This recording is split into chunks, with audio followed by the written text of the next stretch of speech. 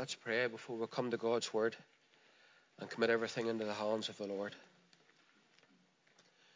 Our dear Lord and Heavenly Father, we thank you, Lord, for another opportunity, Lord, to come into your tabernacle, Lord, and worship you, Lord.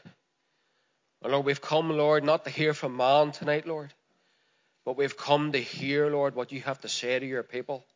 For this is your word, Lord. We worship you, Lord. We give you all adoration and glory, Lord.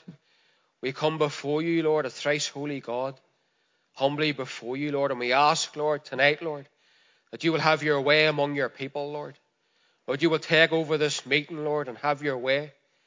Lord, we ask, Lord, that there will be souls saved tonight, Lord. We ask, Lord, that backsliders will be restored, Lord. We ask, Lord, for the healing of the body and the healing of the mind, Lord, for you are the same yesterday, today, and forever, and you never change, Lord. We glory in your name, Lord, and we give you all praise and honor and glory, Lord, for only you are worthy of it, Lord. Amen. We're turning to John chapter 7. There's only going to be a few verses in John chapter 7, and then the start of John chapter 8. John chapter 7, and the first two verses to start off with.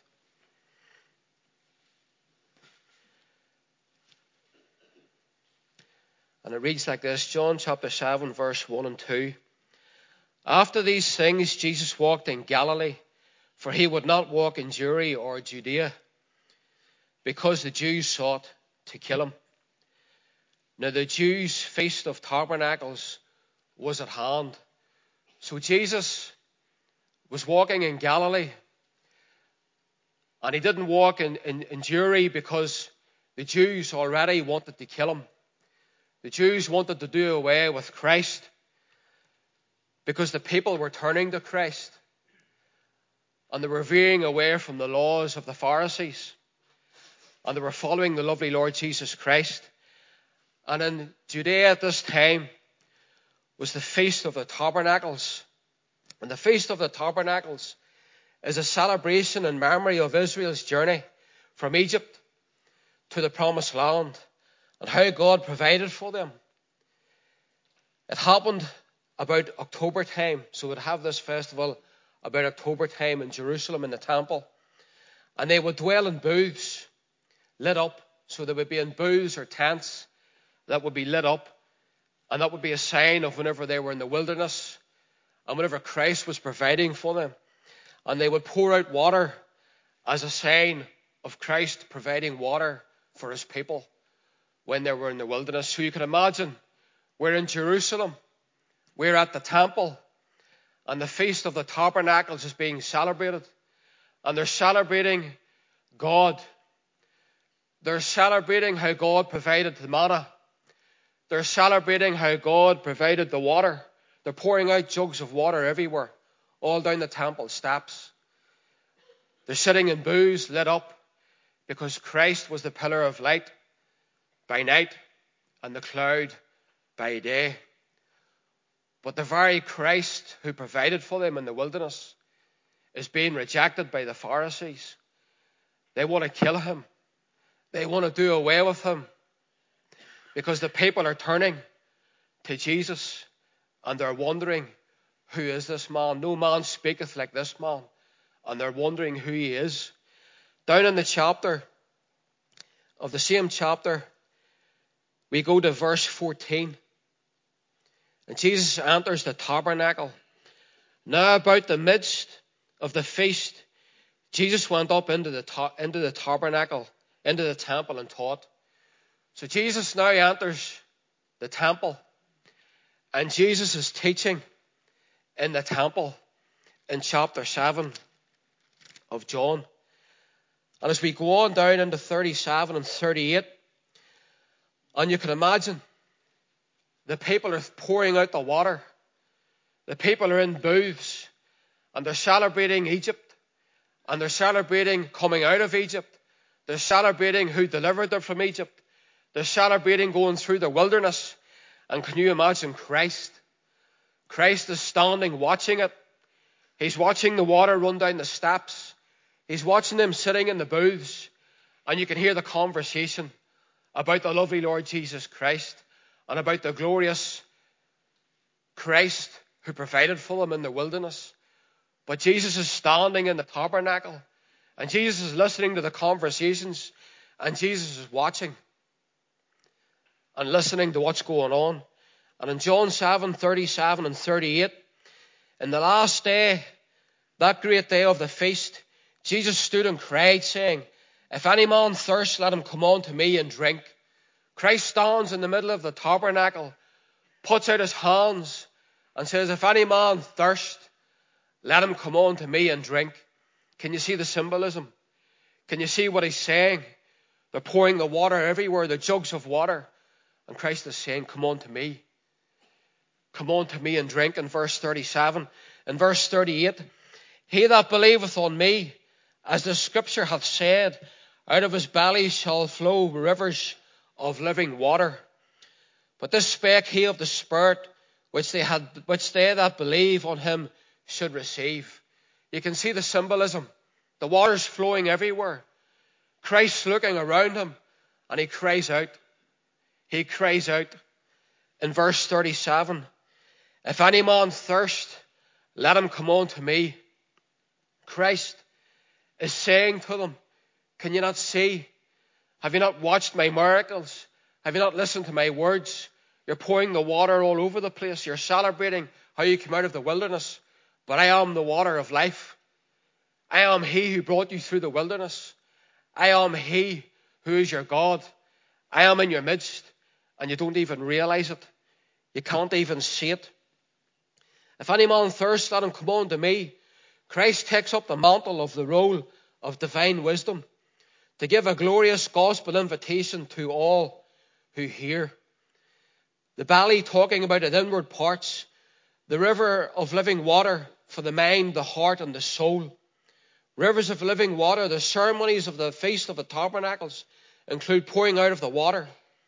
But Christ cries out, "If any man thirst, let him come unto me and drink." A picture of the life-giving power of the Holy Ghost flowing to and through, all united to him by faith as promised in the Scriptures. Jeremiah chapter 2 and verse 13 reads, Jeremiah chapter 2 and verse 13, one verse.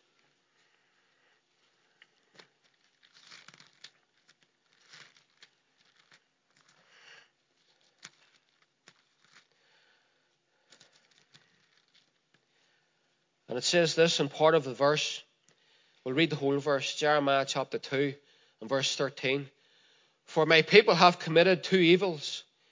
They have forsaken me, the fountain of living waters, and hewed out the cisterns, broken cisterns, that cannot hold the water." In Jeremiah chapter 2 verse 13, rejecting Christ for idol worship, that's what that means. The idols were hewn out, the work of the hands, rejecting Christ for idol worship, but the fountain of life rejected for the toil of works, and broken cisterns that can't even hold the still water. They would rather hew out broken cisterns with their hands. Speaking of idols, idol worship, dumb idols that can't speak, that can't hear, that can't move, and can't talk. And they would rather hew them out with their hands. You see, works, look what I have done. And these idols couldn't even hold still water. And Christ says, "I am the fountain of life. I am the river of life. But you want your works instead of me." It's all about what Christ has done. It's the cross work of Christ. No pope, no priest, no Buddha, no president, no prime minister, and no king or queen could ever save your soul. Only the lovely Lord Jesus Christ and the shedding of his precious blood, the King of kings and the Lord of lords. Only Christ can redeem you. Only Christ can save you. Confession of sins to a priest is blasphemy, because the priest is a sinner himself, and the priest needs saved. He needs saved. Confess your sins to Christ, because only he can cleanse you of your sins. The Pharisees here in chapter 7 would rather have the broken cisterns of their broken hands and their evil works rather than listen to the words of the lovely Lord Jesus Christ. He's crying in the temple. He's shouting out, "Come on to me. I am the water of life." But no, they'd rather go by their laws. They'd rather go by their religiosity, and they would rather reject Christ. In fact, they would rather kill him because he's leading the people. People are saying, "Who is this man?" And the Pharisees don't like it. They don't like it because their popularity is going downhill. In chapter 8 of John, we'll read the first 4 verses. In these 4 verses, we have a kangaroo court. It is unfair, unbiblical, and ungodly. A kangaroo court in John chapter 8. Jesus went on to the Mount of Olives, and early in the morning he came again into the temple, and all the people came unto him, and he sat down and taught them. So here we have it again. Jesus is in the temple, and the people are flocking to the temple. Why would you not flock to the temple? God is in the temple. His words are coming out of his mouth. It must have been amazing to sit in the temple and listen to Jesus, the Creator, the God-man in the flesh. It must have been wonderful to listen to what he had to say. They flock to the temple, and the Pharisees see it, and they don't like it. Who is this man? No man speaketh like this man. Who is he? And they're flocking to the temple. Jesus went on to the Mount of Olives, and early in the morning he came again into the temple, and all the people came unto him, and he sat down and taught them. And the scribes and the Pharisees brought unto him a woman taken in adultery. And when they had set her in the midst, they say unto him, Master, this woman is taken in adultery in the very act. Now Moses in the law commanded us that such should be stoned. But what sayest thou? The Pharisees cared not about this woman. The Pharisees cared not about this woman. She was brought into the temple. She was thrown at the feet of Jesus. And they said, adulteress. What are we going to do with her? But it was a trap. The Pharisees cared not about the woman. She was being used as a trap between the law of Moses and the law of Rome. Moses' law said that she should be stoned. And the law of Rome stated no Jews could carry out executions or stonings. So can you see the trap? Can you see the trap? They bring the woman into the temple. They cast her at Jesus' feet. And Jesus is teaching at this point. Jesus is teaching. How irreverent. God is teaching in the temple. And the people are gathered round, and the Pharisees walk in, break up the meeting, and throw the adulteress on the floor. It shows you their heart. We have him now. What's he going to do now? He'll not get out of this one. Everybody's here. There's the adulteress. Moses' law says she should be stoned. The law of Rome says the Jews can't carry out executions. What's he going to do? He's not getting out of this one. They set a trap for Jesus. But to understand John chapter 8, we have to go through some scripture. In verse 5, now Moses in the law commanded us that such should be stoned. But what sayest thou? Let's turn to Leviticus 20 and 10. Just going to go through some scripture to understand what this means in John chapter 8. Leviticus chapter 20 and verse 10. And it says this, and the man that committeth adultery with another man's wife, even he that committeth adultery with his neighbour's wife, the adulterer and the adulteress shall surely be put to death. So straight away, the Pharisees have brought the woman. But where's the man? The Pharisees are all into the law. The law, the law, the law, the law, the law. And they bring the woman into the temple and they cast her at Jesus' feet. The woman's there, but according to Moses' law, the man should be there too. She didn't do it on her own. Where's the man?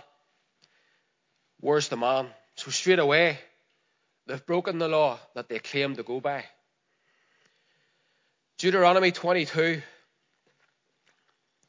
Deuteronomy 22, 21 and 22.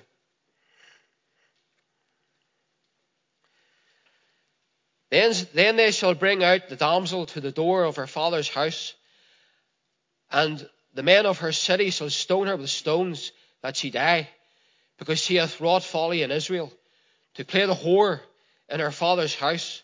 So shalt thou put evil away from among you.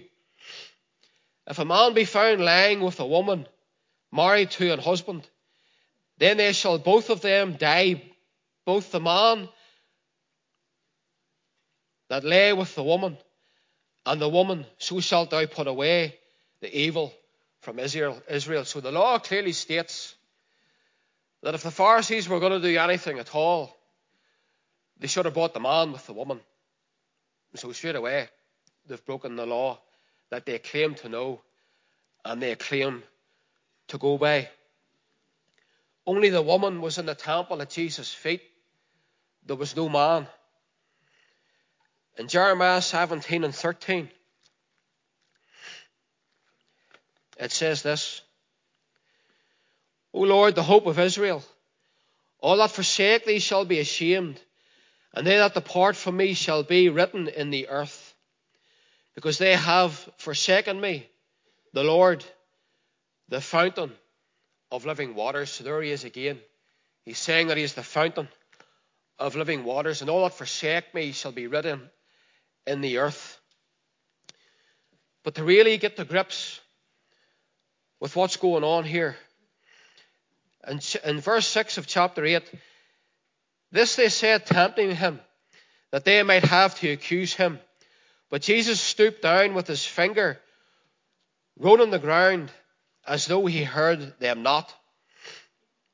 We're going to go to Numbers chapter 5. Jesus knows the law better than the Pharisees. And he brings them to this scripture. He doesn't speak it, but he acts it with his finger in the dust. And he writes on the ground. And to understand John chapter 8, we have to understand Numbers chapter 5. And we're going to start reading in verse 16. I'm going to make it as simple as possible. I'm going to break it down so you understand it. Numbers chapter 5 and verse 16. And this was a test of adultery in the law of God in Israel. This was the test of adultery. Listen to the words, and I'm going to break it down. And the priest shall bring her near and set her before the Lord. The priest shall bring her near and set her before the Lord. And this woman in the tabernacle in Jerusalem is sat before the Lord. She's at his feet.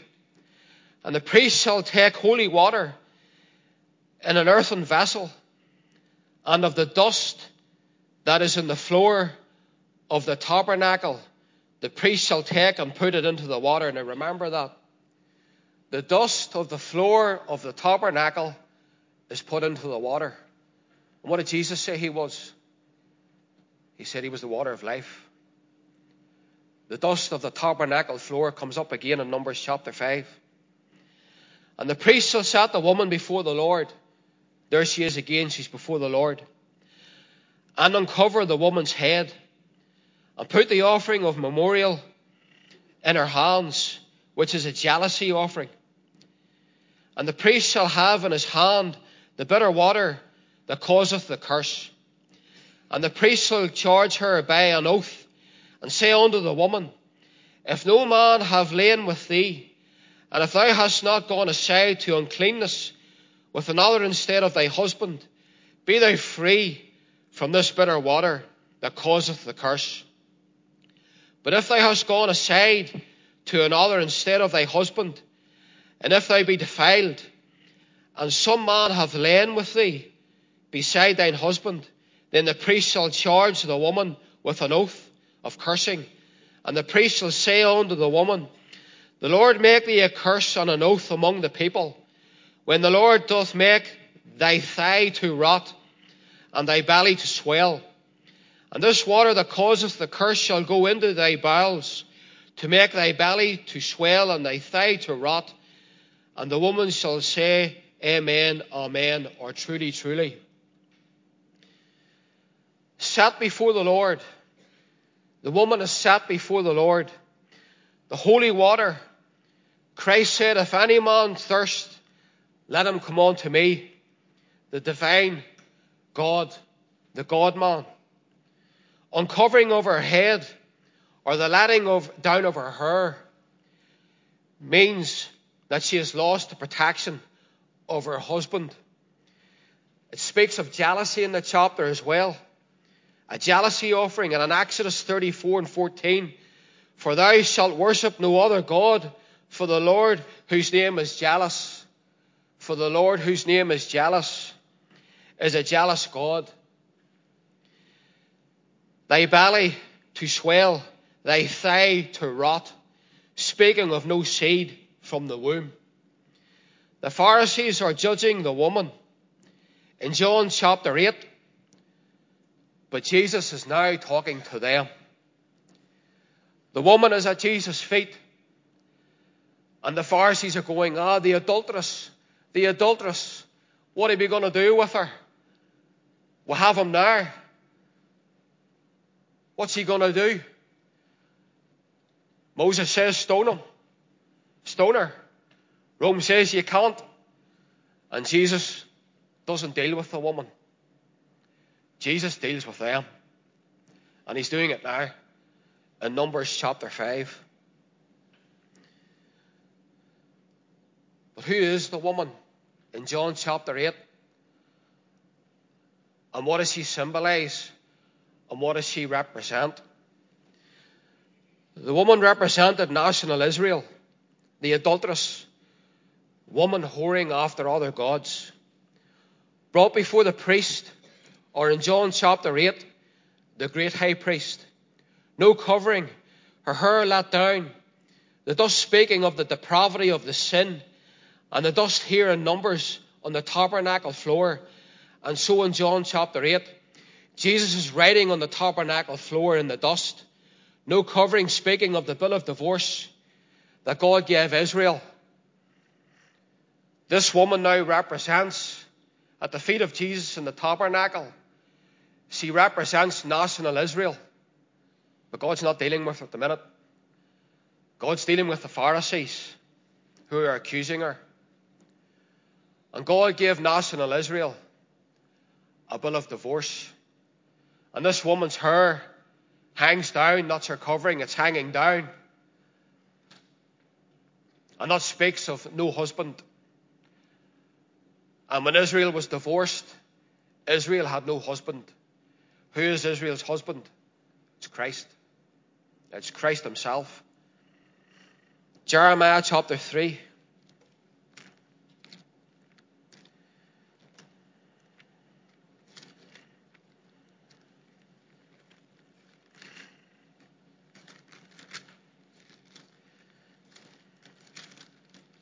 In Jeremiah chapter 3, verses 6 to 10, and it says this, the prophecy of Jeremiah. The Lord said also unto me in the days of Josiah the king, hast thou seen that which backsliding Israel hath done? She is gone up upon every high mountain, and under every green tree, and there hath played the harlot. There's the harlot. And I said after she had done all these things, turn thou unto me. But she returned not, and her treacherous sister Judah saw it. There's Judah. Jesus is in Judah. And I saw when for all the causes whereby backsliding Israel committeth adultery, I had put her away and given her a bill of divorce. So there it is in Jeremiah.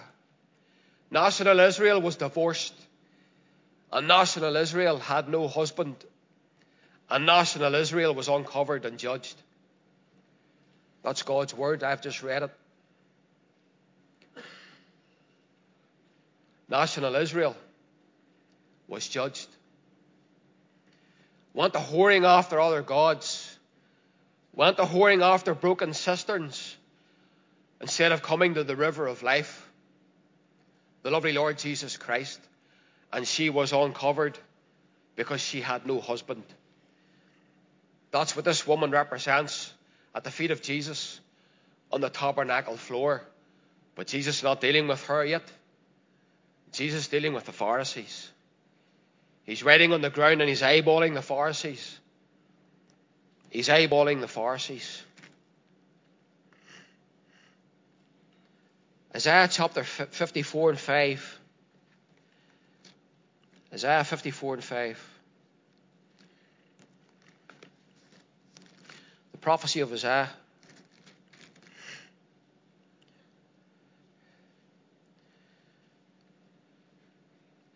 For thy Maker is thine husband, the Lord of hosts is his name, and thy Redeemer, the Holy One of Israel. The God of the whole earth shall he be called. There it is on the wall behind us and in front of us. For thy Maker is thine husband. He's the husband of who? The Lord of hosts is his name, and thy Redeemer, the Holy One of Israel, the husband of Israel. And Israel is uncovered. Israel is uncovered. In Exodus 34, one more verse. It's important to go through these to understand where we're going. Exodus 34 and 14.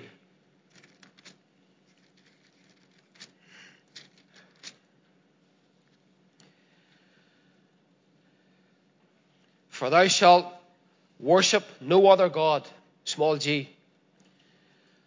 For the Lord, whose name is jealous, is a jealous God. So here we have the problem.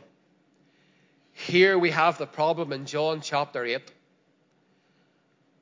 Broken cisterns, idols, the law, the law, the law. They don't even know the law.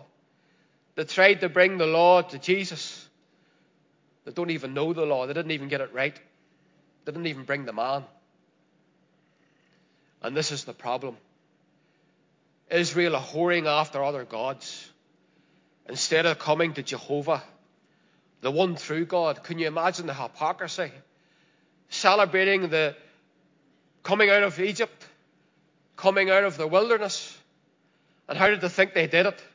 By their own hands. The one who brought them through is in the midst in the tabernacle teaching, and they hate him. They want to kill him. They want to do away with him. The first writing is from Numbers chapter 5, speaking of the Pharisees directly and rebuking them and warning them of their doom, and writing it on the temple floor that they worship. They worship the temple. They worship the temple, the Pharisees. They don't worship God. They worship their temple, and they're full of their own pride, and they're full of their own self-importance. Pride and self-importance has no place in the work of God. And God won't share his glory with anybody, and neither should he. And neither should he. We hear a lot about pride today. But pride cometh before the fall. And the Lord is not mocked. Verse 7 of the chapter 8.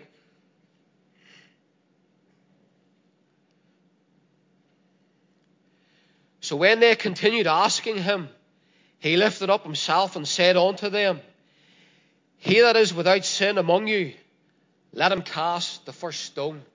Now this verse is continually misinterpreted. Continually misinterpreted. That verse does not mean that you have to be without sin to judge somebody, because that would do away with the law courts. It would be no use. That would do away with the law courts. It does not mean that you have to be sinless. Because there's only one who was sinless, and that was Christ. And we need law courts. It's misinterpreted all the time. Go to Exodus 23 and 2. Exodus 23 and 2.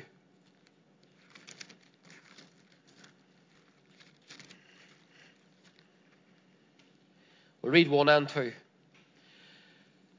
Thou shalt not raise a false report.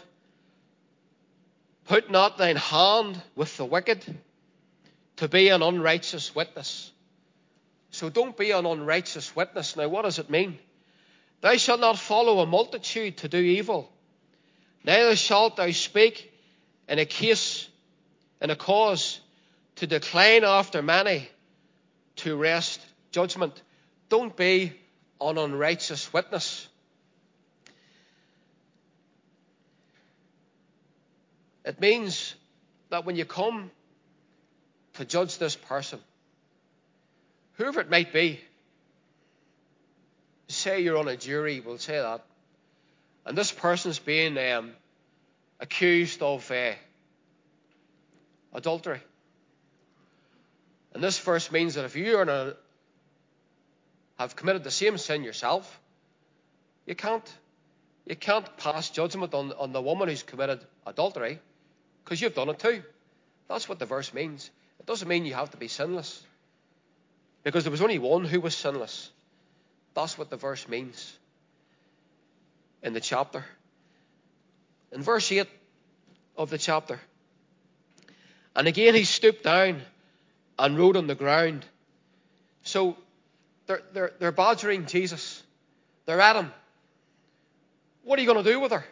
What are you going to do with her? She's an adulteress. Come on, make up your mind. They think they've got him. The crowds are everywhere, and they're watching. What are you going to do with her, Jesus? We have him now. He's trapped. Everybody's watching. Everybody's waiting to see what's going to happen. Matthew 21 and verse 43. Matthew 21 and verse 43 says this.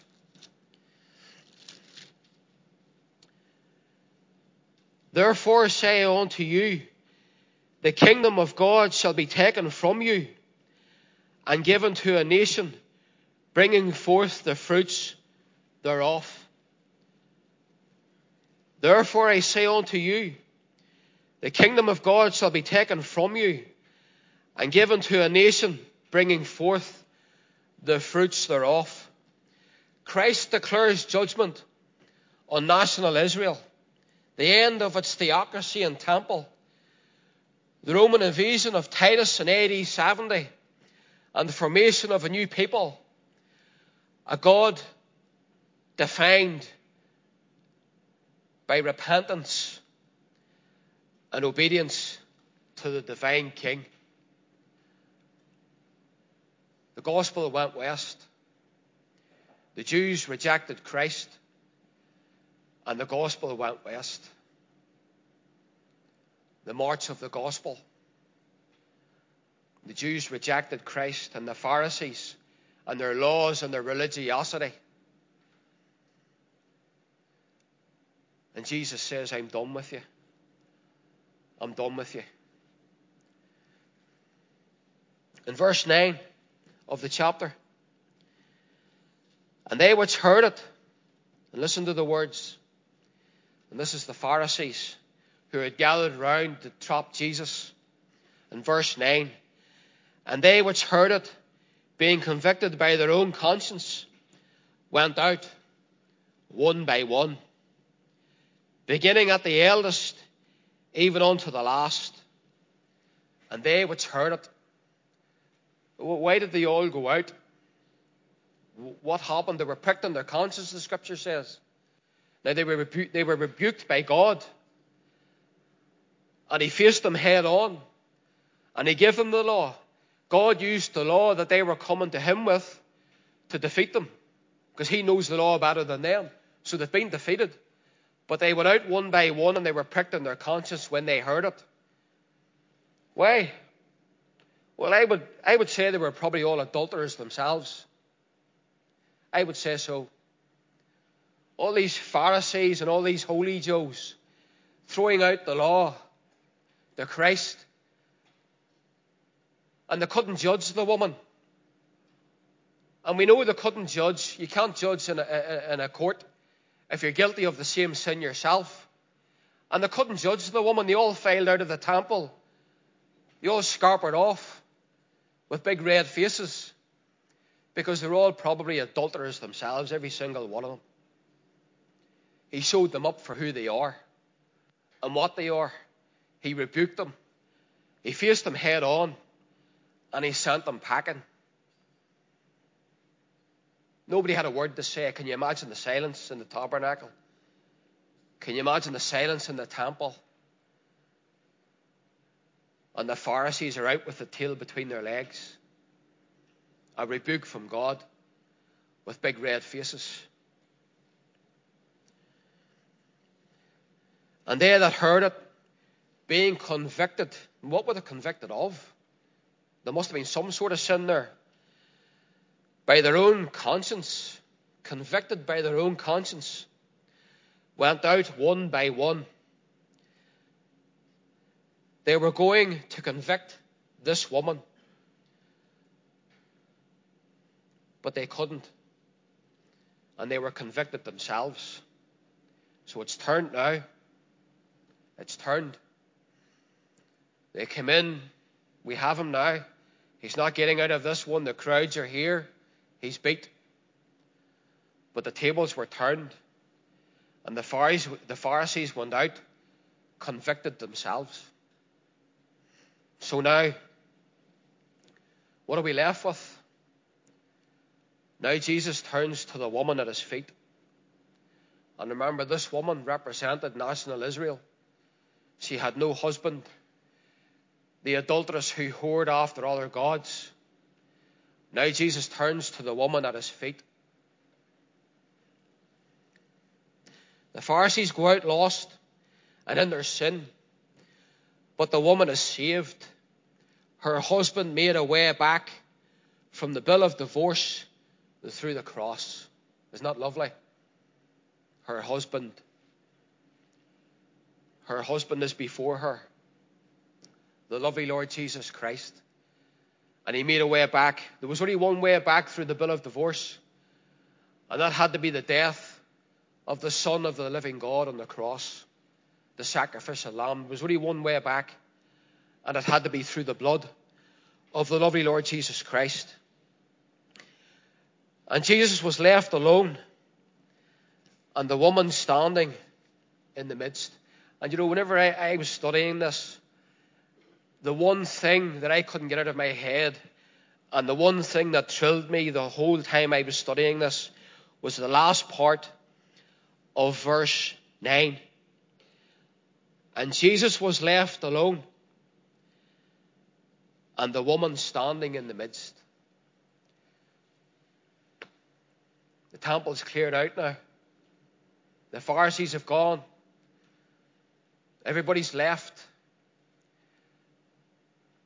Except Jesus and the woman. Jesus is left there with the woman. And I thought to myself, isn't it lovely as a believer to get alone with Jesus? I love getting alone with Jesus. Clear the head, the busyness of life, and just worship him. Praise his holy name. And then he starts to speak to you. And you're alone with Jesus. And you can hear the still small voice telling you that he loves you. And he gave himself for you. And you're his. But you know, you can get alone with Jesus tonight if you're not saved. And this tabernacle is full of people. But Jesus could be speaking directly to you. The Comforter speaking to you in this still small voice. And he's saying to you, it's time you were saved. Jesus is calling you. Time's short. The sands of time are winding down. And Jesus is saying to you tonight, it's just you and me. The tabernacle's full of people. It's full of believers. But Jesus is saying, come on to me, all ye that labour and are heavy laden, and I will give you rest. There's rest for you tonight. in the lovely Lord Jesus Christ. If you're not saved here tonight, what a Saviour. Jesus uses the law to defeat the argument of the Pharisees. One more verse, Deuteronomy chapter 19.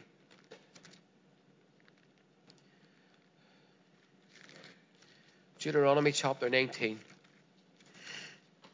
verse 15. One witness shall not rise up against a man for any iniquity or for any sin.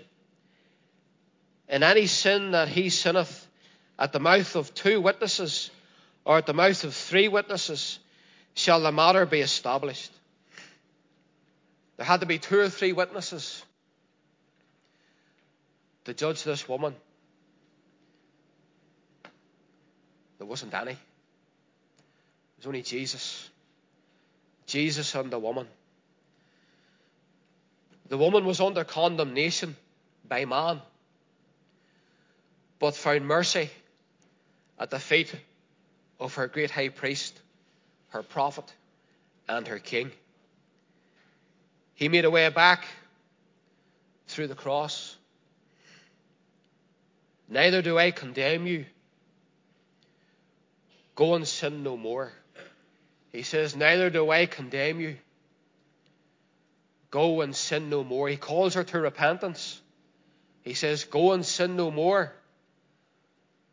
But he said that he didn't condemn her. What a Saviour. No condemnation tonight from the lovely Lord Jesus Christ. But he calls her to repentance. You know,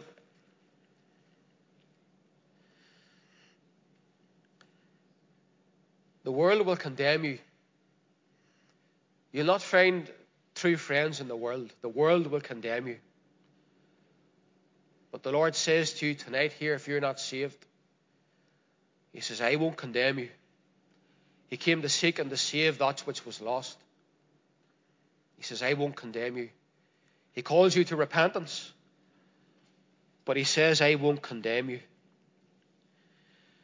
When Jesus had lifted up himself and saw none but the woman, he said unto her, Woman, where are those thine accusers? Hath no man condemned thee? She said, No man, Lord. She calls him Lord. See, the Pharisees couldn't see. The Pharisees couldn't see who this was. And they brought this woman in and threw her at the feet of Jesus. And they're blinded by their pride and their law. But this woman says, when Jesus had lifted up himself and saw none but the woman, he said unto her, Woman, where are those thine accusers? Hath no man condemned thee? She said, No man, Lord. And Jesus said unto her, Neither do I condemn thee. Go and sin no more. What a Saviour. The amazing grace.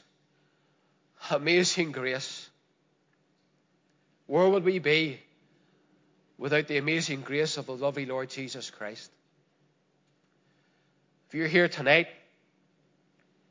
and you're not saved, maybe the Lord's been speaking to you as his words went forward and as the Spirit has moved. Don't leave it. It says in Scripture that my spirit will not always strive with man. If you're being called tonight to repentance, as this woman was, realize who's speaking to you. This woman said, Lord, Lord.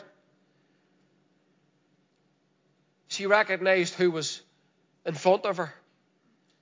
She recognized who was speaking to her. Recognize tonight, if you're sitting in your seat and the still small voice is in your ear, it's the lovely Lord Jesus Christ. It's amazing grace. He's a wonderful Saviour. Why would you not accept him? The world will condemn you. Christ says, I won't condemn you. I came to save. I came to seek you. I came to save you. I love you. I give my Son for you. You're here tonight and you're saved. but you've gone cold. It's easy to go cold. I've been there. I've done it. But the Lord can restore the years that the locusts have eaten. He's restored many years unto me. It's all what he has done. Praise his holy name. Praise his name. Again.